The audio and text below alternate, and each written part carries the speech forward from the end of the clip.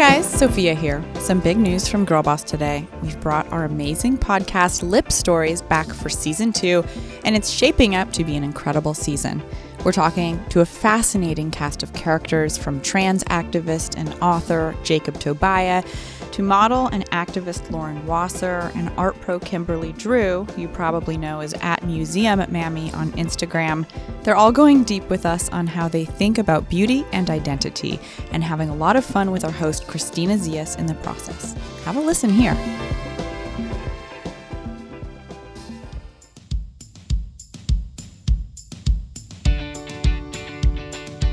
Hey everybody, Christina Zias here. I'm a body positive fashion blogger, TV style expert, and the host of Lip Stories. On my channels, I talk a lot about body positivity and confidence and feeling like your best self, and that's why I'm absolutely so excited for this season of Lip Stories. Thank you to Sephora Collection for partnering with Girlboss to make this podcast possible. On this season of Lip Stories, we are having honest and intimate conversations between some amazing individuals. We're looking back on our favorite beauty moments and getting real about how we can all feel a little bit more beautiful, a lot more powerful, and like our best selves. In Lip Stories, we are looking at beauty from all different angles and discussing how being confident in yourself is a journey and it's different for every person. All right, without further ado, let's get into our first guest of this season, Jacob Tobia. I'm here with Jacob Tobia. Jacob is a writer, a producer, and author of Sissy, a coming-of-gender story. Jacob openly discusses their personal struggle with body positivity and uses their platform to promote self-confidence in others and call for change to the beauty industry's problematic standards. Jacob, I'm so excited to have you here. I just finished your book. Oh. And I can't even tell you, it was, so first of all, it was educational. It was emotional. It was humorous. I feel like I laughed, I cried, I learned. It was like everything I wanted it to be and more. So to have you sitting here today, I'm so excited to have you. So welcome. Well, thank you for having me. It's so great to be sitting down. For people at home, we're in this room with these like gorgeous yellow curtains. A pink rug. Blue velvet chairs. Like it's good. It's everything you imagined a Girlboss podcast studio would look like. Exactly. Yeah. And Jacob looks so fabulous. And I know this is all audio for you guys. So I just need you to take us through your outfit, take us through these details and these beautiful earrings, this silk scarf, your bold lip. I need you to describe in detail for our listeners so they can envision how fabulous you look right now. Sure. We'll give a little tour. Please. So we'll start from the bottom and go to the top. I love this. So I'm currently wearing a Payless for Christian Siriano for Payless boot. I didn't even know that existed. Right. It was a really good collection, actually. Also, RIP Payless, because they're like going under. Wow. Right? Did not know that either. See, we're learning so much. Someone told me that, and I was like, that's really sad. It makes me sad. I inherited these boots from my roommate a few, like 3 years ago in New York, and they're like one of my favorite boots, and they've lasted too, which it goes against sort of the stereotypes about Payless. So they look brand new. And I mean, that's just because they're if you look close, they don't. But anyway, so I'm wearing a little black bootie, some dark wash jeans because I just wanted to. I don't know. I was like, it's going to be 85 degrees. Let's wear jeans. That's the thing to do. The darkest ones we can find. Right. Let's do that. That's smart.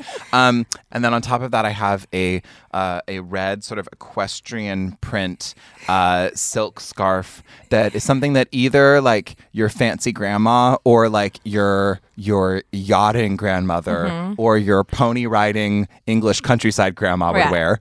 And then to top that off, I have some lovely like grandma clip-ons that are sort of sculptural. They're like black and gold. They're a little bit chunky. And my friend got them at an estate sale in Durham, North Carolina, and she gave me them very generously. I love them. And what about your bold lip? Oh, and then I'm wearing it was sort of a daring decision. I wasn't sure. I was like, I thought about it a little too hard this morning. It's like a berry mauve. Right. It's like a mauve berry, but then I have a red scarf. So I was like, can I do that? And I was like, I'm gonna be edgy today. We're gonna try. Super edgy. I love it. Do you normally go for a bold lip? Yeah, I love a bold lip. I don't do very many like nudes, mostly because I feel like a nude lip, the reason it works really well, or one of the things that makes it work really well is like if it stands in a sort of subtle contrast to the surrounding area, right? Which when you have a lot of facial hair, like I do, that pigments the area around your mouth, like it kind of, if I put on a nude lip, it just gets lost because it's not contrasting against my actual flesh tone. It's contrasting against sort of like the stubble and the combined color palette of like stubble and my skin. So I love a bold lip because I feel like it pops in a way that really works for me. And I'm trying these days, though, to think about like what does a more subtle pink look like. But for me, a subtle pink is still like a loud pink, like a fuchsia, yeah, or a rose. Yeah. Like, or at least it's like barely nude. Like it's just like it could maybe like someone in the most liberal interpretation could be like that's like a pink nude, But yeah, I feel like I love a bold color, and I love wearing stuff that just is loud, and I love makeup that's super boisterous, and I'm not very technical with my makeup. I don't care about like technical proficiency. I don't really care about whether or not I put it on right. My favorite makeup looks are when I just kind of do like clown makeup for like a red carpet, and I'm like, is this good? I don't know. Let's go. Have you worked with a makeup artist before, or have you done all your own makeup? Yeah, I've worked with makeup artists on lots of different shoots, and they do things and wizardry that I don't understand. Isn't it crazy? You're like, all the brushes, where'd they come from? And they have like ideas around subtlety and stuff, and like can make my face do things that like I don't know how to make it do. So I'm deeply appreciative of like the art of being of makeup and of being a makeup artist. And my main makeup artist is Deja, and she's in New York. So whenever I have like big things in New York and need to look like super good, yeah, like when I was on the Daily Show, like Deja did my face, and it was probably the most incredible beat that I think I've ever had. Like it was. Can you describe it to us? What did it look like? Well, the thing I loved most is that it was like she actually filled in my stubble just a touch, like in sort of a Conchita Wurst type way. Do you know Conchita Wurst? No. So Conchita Wurst is this like drag queen / singer who competed in Eurovision a few years back. Okay, and it was like a big deal in like 2016 or something, I think, or maybe 2015. All right, Conchita. And part of her drag thing is like she hyper fills in her facial hair. And it wasn't like that, but it was like a subtle kind of filling in, which I was like, oh, it actually reads really well on camera. It helps sort of even it out. And I was like, I'd never thought to like, you line your eyebrows so you have like more structure. For sure, I fill my eyebrows I'd never thought to like line a little bit like my natural stubble. Because what I've always said about my stubble is that it's wonderful because I grow my own contour. I just wake up and it's like, oh, look, you did it again. As long as you shape it right and as long as you like trim it properly. But yeah, so Deja did my face, and it was transcendent. And she used like 4, 5, or 6 different colors for my brows, just my brows. That's like, wild. They were the most beautiful brows I'd ever had. I was like, they're like art. And I was like, oh yeah, because it's art, like makeup artist, like putting the artist in makeup artist. Got it. They're actually doing what they're saying. Right, they're like the title exists for a reason. This makes sense. Yes. Yeah. Do you have a first memory of beauty?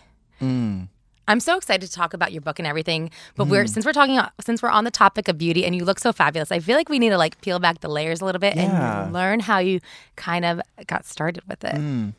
Yeah, I think a lot of my earliest memories of beauty were mostly from my grandmother on my mom's side. Because my mom, the thing that I love about my mom, I adore my mom, she's perfect. And one of the things that makes her so perfect is that people look at me and they would assume that like I have, some kind of like Southern Belle high femme mom, right? That like that's how this came to be. And it could not be the more further opposite from the than truth. that. Right. Like my mom is like she's very understated and kind of tomboyish. And like her favorite look is like a leather boot and like a dapper blazer. Like she's so like cool and subtle and everything. And if she would never in a million years wear an earring this big. Like whenever we get her earrings for Christmas or something, she's like, I just need them to be like small. Yeah, okay, like a little stud or pearl or something so small. Although even like pearls, she doesn't like that as much as like just sort of like a nice little metal thing that's like not like we got her these little metal elephants that were maybe like half an inch tall. They're like teeny little baby elephants, and she loves them. They're so great. She has this one pair that's like a blown glass, just one bead that has like rainbow sort of lines that go through it, and they're like her pride earrings. earrings. Oh, that's so cute. But they're like tiny little baubles that I would never wear. Like I would never steal her earrings, and she would never steal mine because we wear completely different styles of earrings. But your grandmother. But my grandma, I stole all of her earrings, quite literally. Yeah. Like when my grandma passed away when I was 16, there was this really funny moment because I didn't understand, like I didn't know 100% where this gender train was going. You know, it wasn't like, oh, destination X, right? It was sort of just like, we're on some sort of journey and we don't fully understand where it's going to land. For sure. And I don't understand exactly what all these things mean about me. I'm just figuring it out. But I just had this gut feeling when my grandma died. It was like, okay, so we need to keep her entire jewelry collection because most of her stuff was costume, right? It wasn't like valuable, right? It's like it wasn't expensive. It was like stuff that we got her from JCPenney for Christmas. You know what I mean? And so there was an inclination to kind of like, well, we'll probably give a lot of it to Goodwill or, you know, just like give it away because no one's going to wear it and may as well go to good use in someone else's wardrobe. And I, as you know, someone who had just kind of come out as gay. No, I hadn't even come out as gay yet. My parents didn't even know I was gay. Well, I mean, they knew I was gay, but like I hadn't said it. Right. My mom knew. My dad was still in denial. But you know, I sort of was. I found myself in this moment where we were going through all my grandma's possessions, and I had to be like, okay, how do I tell everyone that we need to save these earrings without disclosing that I want them? Right? Like, how do I just sort of be like... what did you do? Well, what I ended up doing was I used... Because I have, on my mom's side, I have 3 cousins, and they're all... Well, one is non-binary, and 2 are women. But, you know, they were all identifying as women back then. And I was like, oh, well, we should keep everything so that... like the girl cousins can look through all of it, right? You're so sweet. Yeah. So thoughtful, so Jacob. So thoughtful, truly just so magnanimous. Yeah. Like we wouldn't want to get rid of anything. Like they deserve the right to pick through this. So, and it's not like it's that big, you know, it's not like her jewelry collection was like 5 chests, right? It was like a cute jewelry box and some, you know, like a few bags. And so it's sort of like, well, let's just take it home. And then, you know, Caitlin, Lindsay, and Courtney can look through it when they come visit next time and like make sure that they get anything that they'd like and whatever. And did they ever see them? Yeah. Okay, so you right, like they did take some stuff, but most of it, like it wasn't their style either. Right. And I was just like, oh no, well it's not your style and it's not my mom's style, and we can't give it away. Well, I mean, I'm just gonna sort of like say nothing about it and put it in my room. That's so and cute. And then you know when I go to college, just take it with me and then be like, now I'm wearing my grandma's rosettes. And forever and ever and ever. And forever and ever. It's so funny because, well, my grandmother passed away, and I think our grandmothers would have gotten along great. And I have the craziest silk scarf collection from her. All these costume jewelry, clip-on earrings, and then the most wild hats. And sometimes I'll wear them around, and people will be like, "What decade did you step out of?" And I'm like, hello, it's 2019 and I'm fabulous, bringing it to you right now. Is it mostly like 80s stuff or what's the... No, it's from like the 40s and 50s. Oh. Yeah. And I actually have them all in my bedroom in West Hollywood that I can't fit one single hanger in. And my mom's like, why don't you just get rid of those hats? And I was like, there's no way I'm getting rid of the heirloom hats. collection. Exactly. Do they fit your head? Yeah, they do. Ugh, that's so great. They do. None of if my grandmother had a big hat collection, none of them would have fit my head because she was like a tiny little lady. Okay, yeah. Yeah, I have a little head, I guess. Big ass head. Do you remember the first time that you put on lipstick? Well, I remember the first series of times. I'm not 100% sure which one exactly was first. Okay. When I was like really young, because the way I talk about my gender and sort of my journey with it is that when I was a kid, when I was really young, when I was like 3 or 4, I knew everything I needed to know about my gender, right? Like I knew who I was. And then it was a process of the world being like, no, you can't be that way. Right. So I don't remember if as like a 3-year-old or 4-year-old I ever put on lipstick. I know I would have wanted to.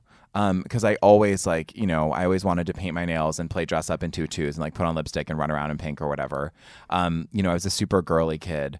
And I don't know if I actually succeeded in getting to put on lipstick when I was that young, because probably by the age of 5 even, I would have known that it wasn't acceptable to ask anymore. Okay. You know, I would have like gotten the memo that you can't want to do that, or at least that asking to want to wear lipstick would be crossing some line that would make your life more difficult. And so the first time I remember putting on lipstick myself, my mom would keep this one tube of kind of like her standard shade. It was sort of like a brownish burnt red kind of thing. Okay. but more toward the nude end of that. I don't even know how to describe it fully. I wish I were more articulate about. No, I actually can envision that okay. perfectly. I think I have something like that in my beauty cabinet. Yeah, and I don't remember what brand it was, but I remember the tube was like an emerald green with a gold band on it. She's fancy a little. And so like I remember she would keep it. There was this little crystal bowl that was in the bathroom downstairs, and she would keep it there and like put some on before she left the house. When she wanted to. She didn't even wear lipstick every day, but that was pretty much the only makeup she wore when she wore makeup. Like she wouldn't even do mascara. She would just like put on a little lipstick and call it a day. And I remember kind of going in there at some point, and I don't know exactly when, maybe 6th grade, maybe 5th grade, maybe 3rd grade, and just sort of being like, picking up the tube of lipstick and being like, I'm just going to put this on. And did you do it? Yeah, I did. And then I looked at my reflection in the mirror, and at that point in my life, it was kind of like, I don't even know how to admit to myself that I like this. Okay. Right? Like, I didn't even know how to admit to myself that like, that it was something that I enjoyed, and something that felt cute for me, and something that felt natural for me, because it felt so impossible to then take it out into the world, right? Like I knew I couldn't even leave the bathroom with it on. Right. So I would like put it on. I looked in the mirror for like 2 seconds, and then would wipe it off with toilet paper, and then like make sure I crudded up the toilet paper, or make sure to flush the toilet paper. So you couldn't even you couldn't accidentally see in the trash can that someone had been putting on lipstick, and if they would obviously not be my brother, it would be me. And then would and then would flush, because I'd have to pretend that I was in there like taking a dump, because why else would I be sitting in the bathroom for so long? Yeah. Right. And so it was interesting, because at that time in my life, it wasn't the question of whether or not I liked it almost felt irrelevant, because it was like, well, there's no way you can wear this, so whether or not you like it, who cares? Right? That's so interesting. Yeah, which is fucked up and sad. Yeah, it is. And something that I really, getting into your book a little bit, is that I didn't realize that your coming out story is something that almost feels like it spans like over a decade, because it seems like you came out in different steps. First you came out as gay, and to your brother, and then to your parents, and then you went through these steps like throughout schooling and college and everything. And can you take us through that a little bit? Because I think that people might not really understand that whole process and what it was like for you. And then after that, I want to get into like some technical terminology, because for me, like reading your book was such a learning experience. And I think our listeners would love to be educated on the topic and want to be an ally to you and to everyone in your community. But there's such a learning curve, and I don't think it's necessarily fair for everyone to like assume that people have to get it right away. They need to be educated. And I think you do such a good job at educating people in an informative but like friendly way. Well, I mean, that's the whole point and ethos of my work, is that, because the thing that would be really hypocritical of me is to assume that everyone else should be able to figure out things that took me 5 years to a decade to figure out. Totally. I once had no idea what all these words meant too. I once didn't know how to use pronouns properly too. Like I once was confused by all of this. And so I try to really hold that and remember that when I think about what I'm sharing with other people, and when I think about what I expect of others. And all I expect from people is a sort of playful willingness to try, and also like a willingness to fuck it up, and feel really fabulous in doing so. It's like gymnastics, where you have to practice falling, because the fear of messing up is the thing that stops you from doing it at all. That's exactly actually what stopped me from gymnastics. So that's a great analogy. Right. Yeah. Like you have to I remember gymnastics coach will be like, okay, everybody, we're falling all day. We're falling for a whole week of gymnastics camp, because you just have to get more comfortable falling and knowing that you're not going to mess up your entire body just because you tried something. And so I have the same kind of approach when I think about talking about gender identity, talking about gender expression, talking about pronouns, all the kind of stuff, is I want people to feel really, really safe fucking up. Because if you feel safe falling, then you can actually try the move. You know what I mean? Yes. And I appreciate that. And I think other people appreciate that too. Well, and I fuck up too, right? Like there are moments, I swear to God, where it's not even like I care about what pronouns people use deeply, but sometimes I can't remember someone's name, and then I also can't remember their pronouns. And also one thing like, that's shit. Right. And like a joke that my friends and I make all the time is like, you're really trans when like you'll be talking about a friend that you've known for 5 years, both of you, and then neither of you have talked to them for like 3 years, but you've just been following on Instagram. And then you're like, wait, does that person go by that name anymore? Like what pronouns is that person using? I don't even fucking know. Have you talked to them in forever? I don't remember. And you can't, like, you just have totally lost track. Like part of losing track of somebody is not knowing what job they're working in still. Right. Like not knowing if they're still living in that apartment they were living in. Also not knowing if their gender is still the same. Yeah, makes things a little bit more complicated. That's so wow, that's funny. But it's fun. It's like it's a playful way of understanding it, right? Because like we shouldn't navigate the world listening for people's execution over their intent. I think that's a great way to look at it. Hey there. I hope you've been enjoying this conversation so far. I just want to take a quick moment to thank Sephora Collection for really bringing this podcast to life. Beauty is one of those things that I love talking about with my friends. Ever since I was young, I've been obsessed with makeup and beauty products and just everything that helps me feel beautiful and like my best self.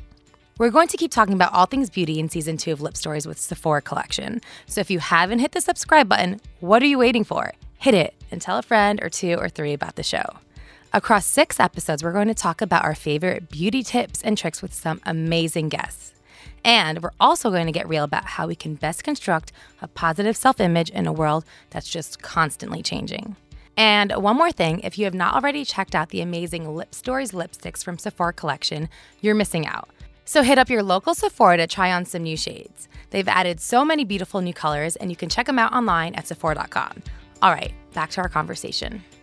One of the reasons why I was so excited to talk to you today, and when I was like, okay, Jacob is cool, is when I was reading your book and you talked about cisgender and you had that sassy ass footnote. And I was like, I tapped on it. I was like, what is cisgender? And you're like, if you don't know what cisgender is, it's because you're cisgender. And I was like, oh my gosh, I need to educate myself. So can you please tell everyone, we're going to go through a couple terms if that's okay with you and break it down. So I'm cisgender. Right. Please give us a little bit of a definition. So if you're cisgender, it means that the way everyone understood your gender at birth was right. It just means that the guess was right. That like the doctor looked at you and was like, oh, I'm going to put an F on your birth certificate. And then you grow up and you're like, I'm a woman. Right. And that's consistent and feels consistent to me. So it's just the idea that you feel comfortable in the sex and gender that you were assigned at birth. Okay. And what about transgender? So trans is a big ass umbrella term. Right. It looks like 12,000 different things. Yeah. There's no specific way to be trans, but the core principle of it is that some part of how your gender and or sex were assigned at birth wasn't right. Okay. So like, that a doctor looked at you and was like, oh, that little baby has a penis. That baby is male. That baby is a man. And then you grow up and you're like, well, I'm non-binary. And I do have a penis and I'm not going to get rid of it, but I feel some sort of way about it. And it's more complicated than sort of how I've been socially, taught to think about it. Or you grow up and you're like, oh, like I identify as a woman and I want to pursue, I want to pursue medical transition and I want to, I want to transition in a way that helps my body align more with how I feel. And sometimes for trans people, that looks like hormones. Sometimes that looks like facial surgery, right? Like around bone structure, because hormones can change how your face, like how the bone structure of your face, and it sort of can make it more difficult to be understood as the gender that you understand yourself to be. It can mean getting a breast augmentation or reduction. It can mean getting bottom surgery, which is like, surgery around your genitalia. It can mean a bunch of different things. And so people, the thing that's so important to emphasize about trans experience is that there's not just one way to transition. That people transition socially, where they just live differently but don't change anything about their body. And that's equally valid and important and radical as transitioning medically, where you, make changes to your body so that you can feel better in it. Right. And I'm so happy you explain that so thoroughly because I do think a lot of people are confused. But to understand it's more of like a blanket term that can mean many different things. Right. Helps a lot. And now what It's about an umbrella term? It's an umbrella and we're all just term. hanging out underneath it. Woo! It's raining men. Yeah. It was raining earlier today too. What about gender nonconforming? So gender nonconforming is both an adjective and an identity. Okay. Right? So some people are like, that's who I am. Like, I am gender nonconforming. And then some, but it's also something you can use to describe like something itself, right? So even if someone doesn't identify as gender nonconforming, if a guy is wearing a dress, like, he can be gender nonconforming in that moment, even if that's not his whole identity, right? Okay. So, I see. Yeah, so it's like, and this is why, the thing that's that I'm realizing is that I think that maybe as trans activists, we probably need to get together and really advocate for better like English education classes, because I feel like some of it is just a linguistic problem. I think so. Like when you talk about like, pronouns, people are like, wait, what are those again? I really I know I'm supposed to know what that is, but I kind of forgot because like I haven't talked about like that category of word since like 10th grade English. Guilty. And it's been a minute, Yeah. So I'm sort of like, maybe we do like a quick language refresher, because it's also being able to be like, well, it can be an identity, which is one sort of special type of adjective, right? Like a core part of who you are. Or it can be just an adjective that doesn't hold identitarian weight. And everyone's like, okay, you just like went way off a cliff of language. Right. So it's there's definitely some like some basic ways that we can make it more accessible and talk about things more accessibly. But gender nonconforming people are just people who don't hold the same gender norms as everyone else, right? Who say that the gender norms we were given don't work for them in some way, shape, or form. And again, it doesn't have to be consistent. It doesn't have to be like every day. It doesn't have to be how they. It can be in a moment. It can be for one day. And is that different to gender non-binary? Yes and no. Non-binary is like an identity, not like it's not like you don't say someone is being non-binary, whereas you could say someone's being gender nonconforming. Okay, got it. Right, because like gender nonconforming is a term and an adjective that is also used as an identity, whereas non-binary is just an identity. Okay. So like if someone's like, I'm non-binary, what they're telling you is that they think of themselves outside of, beyond, or between kind of the man-woman binary, right? The idea that like there are men and there are women and there are two types of people and they're easily sortable, and that's that. And non-binary folks are like, well, I don't feel really comfortable in either of those boxes. Right. The thing that's really beautiful about non-binary folks and gender nonconforming folks and trans folks in general is that what we're really doing is continuing in the feminist legacy of the last century. There was a time, and it wasn't all that long ago, when women wearing pants was a really, really edgy, new thing. I mean, I had a boss that told me that she had trouble wearing pants in the office as late as the 80s and 90s, because it was just like culturally not what you're supposed to do.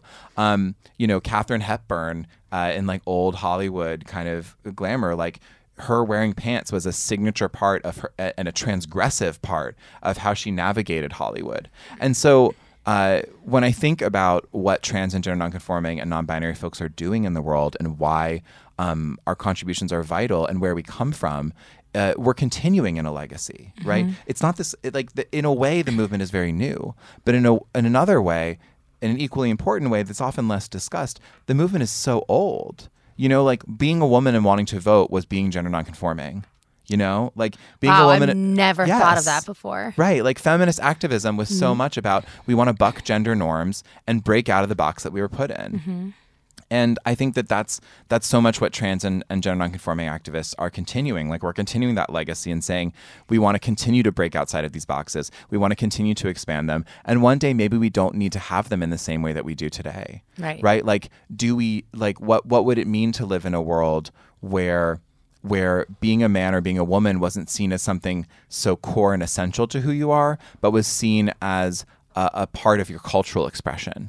And is that kind of where the pronouns come in? Yeah, and pronouns are it's just about the fact that for gender nonconforming people, you can just be kind of caught in a weird middle ground, right? Like when someone calls me he, there's a lot of expectations that come along with that. And when someone calls me she, there are also lots of expectations that come with that. And, I am an imperfect man and an imperfect woman. I'm kind of a failed dude and a failed chick. I'm not really good at being either. But you're great at being you. I'm great at being me. Yeah, I'm great at being a person. I think I'm great at being a human. Well, sometimes. Some days I'm more functional than others. But, in general, I would say I give myself like a 7.5 out of 10. I'm like being a human person. That's pretty good. But yeah, to me, it's about if we have a gender neutral pronoun, right? If people can just call me they, which, I guess people make the argument that linguistically that is, that's like, well, it's plural. It's supposed to be for groups of people. And I'm like, how many times in your life have you been talking about someone and you didn't know their gender or didn't know who they were, and you were just like, oh, where'd they go? And you're talking about one person. Like, we do it colloquially already. Everyone does. So why can't we do it formally? So interesting. And yeah, it just means more freedom for people for whom that feels important. And it's kind of like, I think in general, when someone says, oh, the way that you're using language makes it harder for me to navigate the world, it's better to change the way you're using language than to try and get them to stop being who they are. Jacob, it's August 2019. Yes. How do you identify right now and why? Well, I always am such a little troublemaker for journalists or podcast hosts who ask me this question, because everyone's always like, so how do you identify? And they want like a quick 2 or 3 words. And I'm always just like, well, identity is like a layer cake. And what I mean by that is that there are so many words at this point that feel like they're part of my identity, because the way that I've come to understand myself, it isn't that, oh, I get a new identity and the old one's kicked out. Right? It's that they've all been part of my journey. So at a time, and maybe I'll sort of start from the base of the cake, right? Which is the base of the cake, and why I titled my book this is being a sissy. Because I didn't know, when I was a young kid, I didn't have any other language to name my difference than the fact that I was a sissy. Like, I just knew that to be true, because the only time that my difference was named was when people were making fun of me for it. Right. And so it's this way in which, that's kind of the first identity I had to talk about my gender and to talk about my sexuality. And then I hit puberty, and it was like a 5-alarm fire. And I was like, oh no, like, I definitely like boys. What does that mean? So gay became kind of the dominant word that I used to describe myself. Right. And then I started to realize after I came out, well, this doesn't explain everything. And then I went to like some queer conferences at like UNC Chapel Hill, near where I was growing up, and started learning about the language, all the language that exists around gender identity, right? That there's not only being trans, but there's also being gender nonconforming and gender queer and non-binary. That gender's on a spectrum, and it's all these things. And so I kind of just took like 3 or 4 of those words and sort of threw them into my cake, and like they became layers themselves. And so I said, well, I'm definitely gender queer. I'm definitely gender nonconforming. I'm non-binary, because they all sort of mean the same thing. Like, they don't fully mean the same thing, but it's kind of like at the point at which you're debating the difference between gender nonconforming, non-binary, and genderqueer, like it's poetry, like you're debating the difference between types of poetry, right? It's not like there's not this rigorous difference between a lot of these terms. And that's where I think a lot of people get really hung up, is they're like, oh, but I don't understand fully the difference between non-binary and genderqueer. And the answer is, you don't have to understand the difference, because it's different for every person, right? And there's a way in which, like all the cool trans kids on Tumblr, that we've come up with a way of talking about gender that is more of a watercolor situation and less of like a paint by numbers type thing, where like we're not trying to set up rigorous boundaries between all these things. We're trying to have a fluidity and allow terms to bleed together a little bit and have overlap and be more artistic and less rigid. And so all that is to say that I'm like a non-binary, genderqueer, trans, GNC, that's abbreviation for gender nonconforming, okay, when you're really thank cool. you, I needed that. And also people say TGNC, like trans and gender nonconforming, as a way to talk about the community. Okay. So if you see that, now you know. Okay, street cred 101. Yeah, like I'm gay, I'm queer, and then in terms of what I feel comfortable describing myself as when it comes to gendered language, basically I'm okay with anything other than man or woman. Okay. Because I feel like man or woman is so formal. Right, like being a man is like, oh, there's like whole Disney songs about it. It's like this very, it's a formal thing with a heavy tradition, and being a woman is sort of can be equally formal and has a different tradition that's actually way more radical and interesting to me, but is still like a formal designation. Whereas like lady, chick, dude, guy, boy, girl, like any of those feel fine to me. I'm like, yeah, I'm a girl. I'm like a dude girl. I'm like a lady boy, like whatever. Right. You know, like I don't Yeah. mind colloquial or casual gender language, because for me, that's how my gender feels, right? It doesn't feel formal. It feels casual.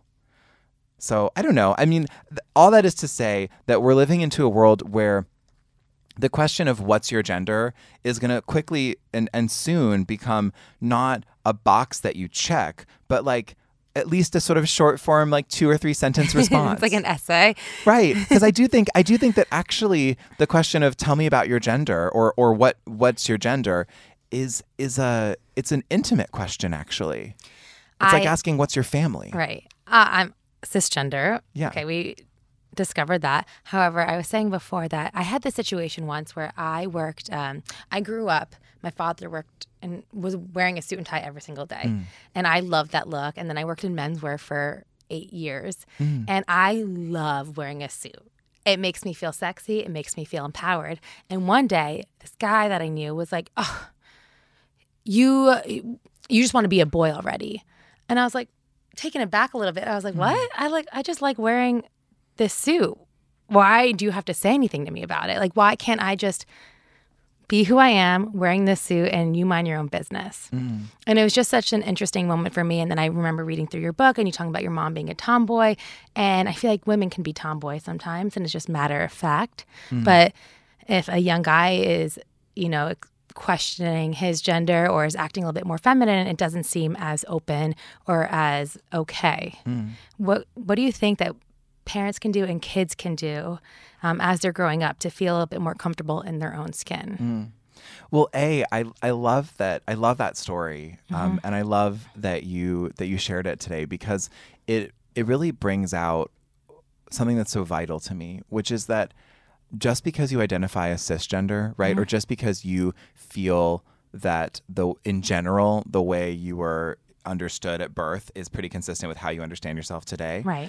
doesn't mean that you have a simple gender either. Right. Like no one has a simple gender. Yeah. And I think there's a lot of times people have this kind of, and they don't name it as such, but it's true. People kind of look at gender nonconforming or trans folks and think, oh, well, why do you think your gender makes you so special, right? Like I have a gender and it doesn't make me special. Right. And then that's where I'm like, oh, baby, like you misunderstood. Yeah. No, your gender does make you special. Like your gender is special. Even like cis men have a special gender and have a special experience with gender and have so much to share and so much to talk about and so much to unpack and have, to be a person with a gender in this world is to be a person who has some shame and some challenges and had to overcome some shit and had to think through some things and had to work on some stuff, and everyone had to deal with that. Even people who aren't aware that they had to work on that. So I'm really into the idea of like, what does it mean to tell trans stories and to tell gender nonconforming stories in a way that calls everyone in to reflect on all that. Right. And so that's why it's just so beautiful to hear your story about wearing a suit and then this dude policing your gender. Yeah. Right. Because what he was saying is your gender's not right now. Right. Like, what's wrong with That's you? what happened. Yeah. And I was like, screw you. I look fabulous. Right. Because I'm sure you looked so fucking good. I did. Thank you so much. And I think, there's that brings me to what we need to do as a world, which is at some point or another, we're going to have to, as a culture, say that gender policing is not okay anymore. Do you feel like that's kind of your mission right now? Or yeah. Like that it's not okay to tell someone that's not what a boy does or that's not what a girl does, because there's no such thing truly. Right. Right? That it's not okay to make comments about whether or not someone's gender is okay in that moment. Right. It's not okay to tell someone, especially like to tell a child, which, we do so often, that's not what boys do or that's not what girls do. Just let your kids explore what they want to explore. Just let your colleagues explore what they want to explore. Like the only commentary you should be having over what people are wearing is, wow, you look good. Or wow, like I love that look for you. Like that's the only, it's a classic trope, but if you don't have something nice to say, don't say anything. Cannot agree more. Like don't say negative things about other people's gender expression. It's really simple, but we live in a world where people are taught from an early age that a way to have power in the world is to police other people's gender. Yeah. Well, that can stop now. Yeah. In your book, fashion and beauty played such a big role in your confidence, especially throughout college. Can you tell us a little bit more about that and how fashion and beauty affected your confidence? I found that rebelling with fashion and rebelling and sort of owning my gender in public has been a really important part of my self-love process, right? That in a world that has told me that I'm less than because I want to wear lipstick, that I'm a freak because I want to wear nail polish, that I am a weirdo because I want to wear heels, right? In a world that tells me all those things are wrong, there's something so powerful about like strapping on a pair of heels that you love, that you feel good in, that you know you can walk on campus in, because that was a big consideration in college. Absolutely. You're walking Cobblestone lots of places. too, probably. Right. Yeah, some old slate like tiling paths. Like, you know, you got to like make sure it's walkable. So I would always do like a Jeffrey Campbell Lita. Okay. That was my favorite I shoe. can envision that, The thick heel was really easy it was very walkable. Anyway, and like, you know, putting that on and then going out into the world and boldly confronting a culture that was really centered on the gender binary, right? Like Duke is a very fraternity and sorority driven school. It's very much about being the ideal fraternity dude or the ideal sorority girl, you know, like, and sort of going into that fray and boldly being like, this is who I am. I deserve to be here. I am here. And y'all need to learn to see the world in a more expansive way, is such a gesture of self-love and affirmation. Okay, well, with that said, I know we have the Jeffrey Campbell boots, but can you just give us a little glimpse of what Jacob would wear? Are you wearing a punk rock skirt? Is it pleather skirt? Are you wearing a frilly dress? It was very kind of like punky. Yeah. So it'd be like a black leather booty and like, you know, like a 5-inch platform, like stomping one, a like short jean shorts that I had sort of cut up myself and they were like a little bit ripped and fucked up. And you could maybe see your butt if you bend over. Not that short. Okay, not quite that short. I didn't have that level of confidence yet. Okay. That took Not a yet. little bit later. Okay. Maybe on like a Friday night though. Woo! You know, okay. like when I was going out to Shooters, that was the main club. Yes. Yeah, and then like a ripped up t-shirt. I got it really into like cutting up my shirts. And then like a spiky necklace and a vintage clip-on and a bold lip. They were a rebel. Yeah. I love it. Yeah. Do you have any advice, just general tips for someone to build up their self-esteem in today's world? I think the best advice I can give to anyone in today's world about how to build your self-esteem is to stop scrolling and to call people.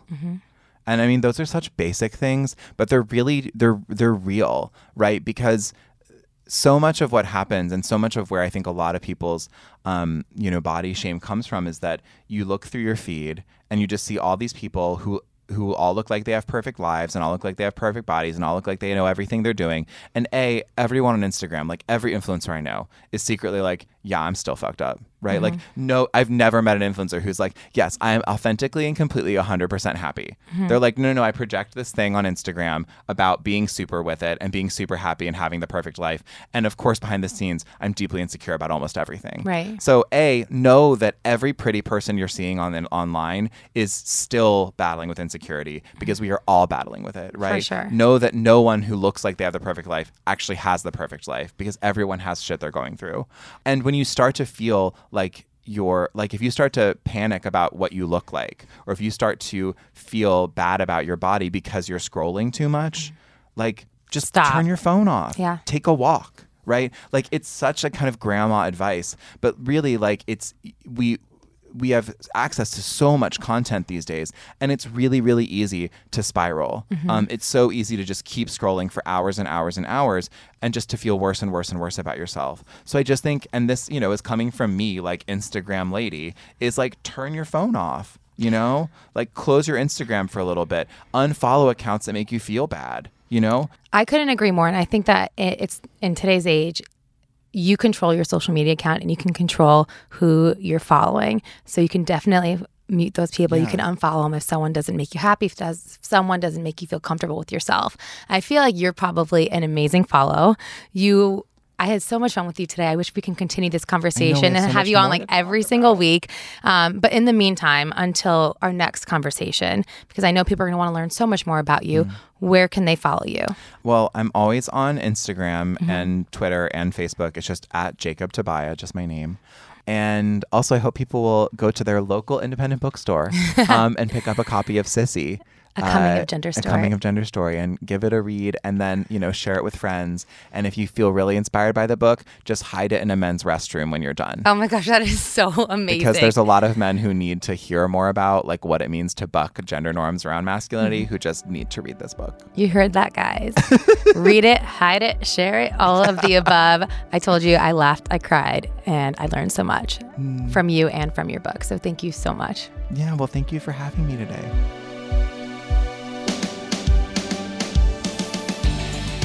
Thank you so much for listening. And thanks to our partners at Sephora Collection for helping make this episode possible. If you haven't already checked out their beautiful lip colors in their Lip Stories collection, be sure to try them on the next time you're in Sephora. They have so many beautiful colors and shades, and each one is named after a specific memory. Before I forget, if you've liked what you heard on today's show, be sure to subscribe to Lip Stories wherever you get your podcast. Every rating and every review helps other listeners discover us, and we're always so thankful to hear from you. Better yet, just share the podcast with your friends. All right, that's it for now. I'll talk to you guys in the next episode.